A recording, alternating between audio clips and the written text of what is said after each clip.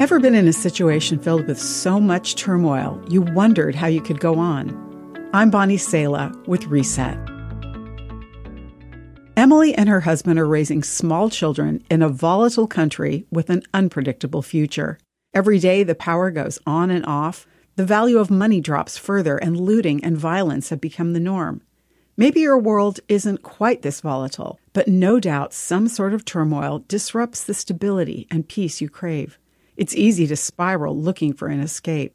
It's easy to think that if we only lived in a particular place or earned a certain amount of money, all those fears and worries would melt away. But wherever you are, God wants to meet you there, and He wants to use you to bring an everlasting, heavenly kingdom into our shaky world. This is the comfort that God gives. Jesus told His followers in the Bible book of John, "I am leaving you with a gift, peace of mind and heart. And the peace I give is a gift the world cannot give. So don't be troubled or afraid." The world's veneer of prosperity and peace isn't like the deep, unshakable inner peace Jesus offers.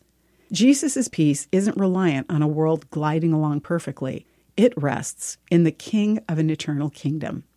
Scripture says that Jesus' rule is eternal. It will never end. His kingdom will never be destroyed.